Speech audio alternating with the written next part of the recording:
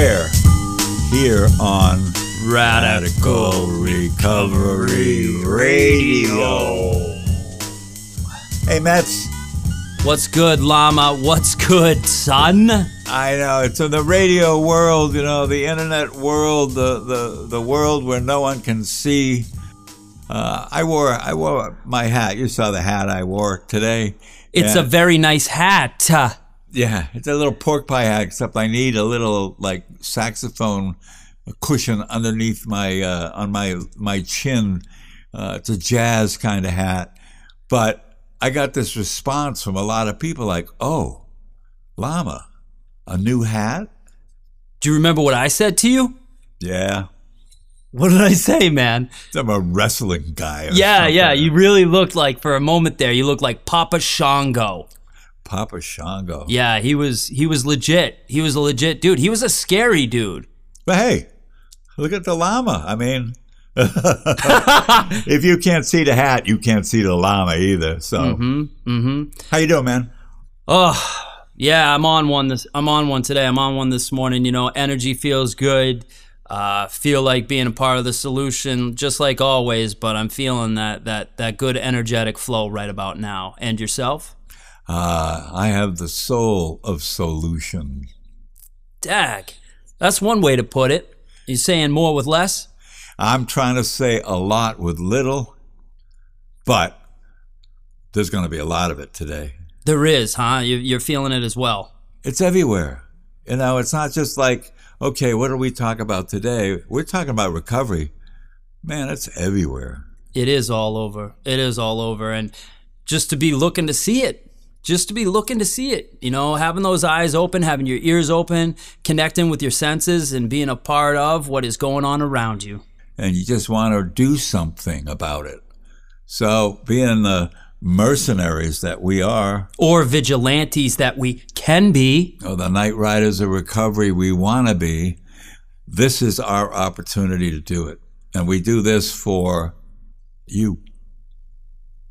It's great to be able to have joy and express ourselves without the fear of, oh, what's someone going to think? Obviously, people are going to have their opinions. They're going to think what they're going to think. But to be okay with the way things are, what a huge gift it is here in the now to be able to have that. And whether we're serious, whether we're contemplating, doesn't matter. It's one of those things where life doesn't seem such a grind. Because life is suffering, Llama. Oh, hey, I read that. I read that in a book, you know, that all life is suffering.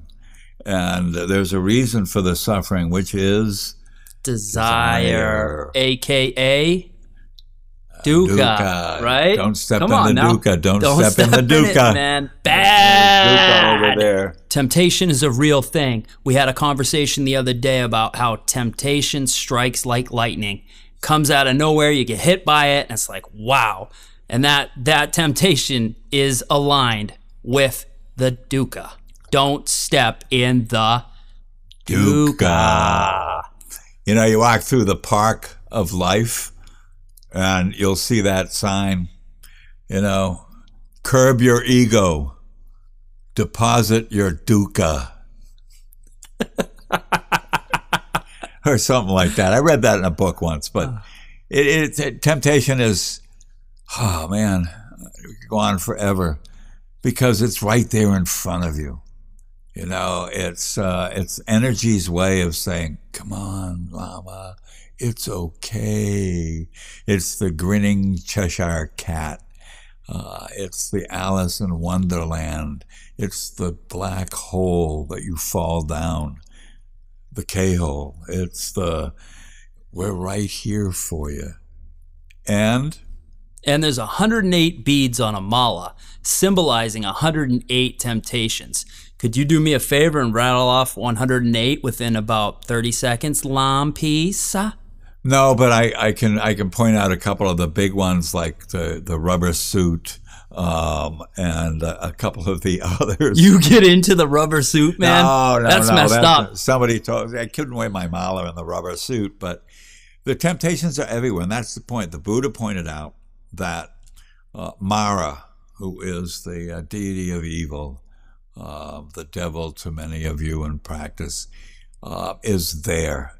And if you look at all the faith communities, if you look at all the famous traditions, there was a Mara or a Yama there, just trying to tempt the good guy, whether it was Muhammad or Jesus. It was just somebody going, because they want you to fall. Once you jump into the hole, then see, he's not that great. He's like the rest of us. And I run around telling people a lot that I'm just like the rest of us. I wear a dress, I wear robes, but I have the same demons. I have the same temptation. The temptation never goes away. The resilience to refute the temptation strengthens you. And that is an absolute muscle, time and time again, to restrain, to show that resilience, to not do what you immediately want to do for some form of justification, self-esteem, however it lines up for you, to realize and not buy the lie.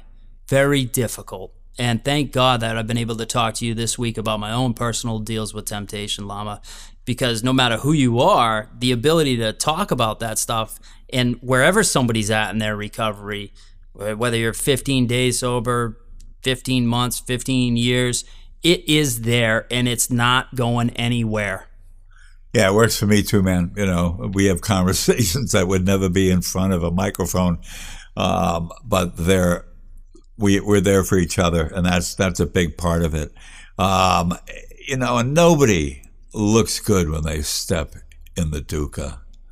No, I'm a visual person, and I can just see the disgruntled look on my face, or your face. Oh, it's terrible. And then it's the running the tapes backwards. Why did I do this? I've gotten myself in this situation, and it's all in retrospect. And my goal is to hopefully learn certain lessons so that I don't have to relearn them and relearn them and relearn them. And that's it. And that's in my tradition, that's where it comes from. The first noble truth is all life suffering. That's sort of like life sucks and then you die. The second noble truth, desire, the reason for it. The third noble truth is, hey, you don't have to suffer. There's a way out of it. And then the fourth noble truth, the Eightfold Path. You can check it out on your own, but every faith community has those kind of standards for them, whether you call them commandments or whatever. It's totally to try to keep you from stepping in the dukkha. And find yourself a teacher. I just want to continue to double down, triple down on that. Find yourself a teacher. And I'm saying it deliberately because of the benefits I've been able to receive from finding teachers all over the place when I just open up to them. Teachers are everywhere. And it's funny because the saying, oh, that's a teaching. I never find that saying, applied to something wonderful that happens.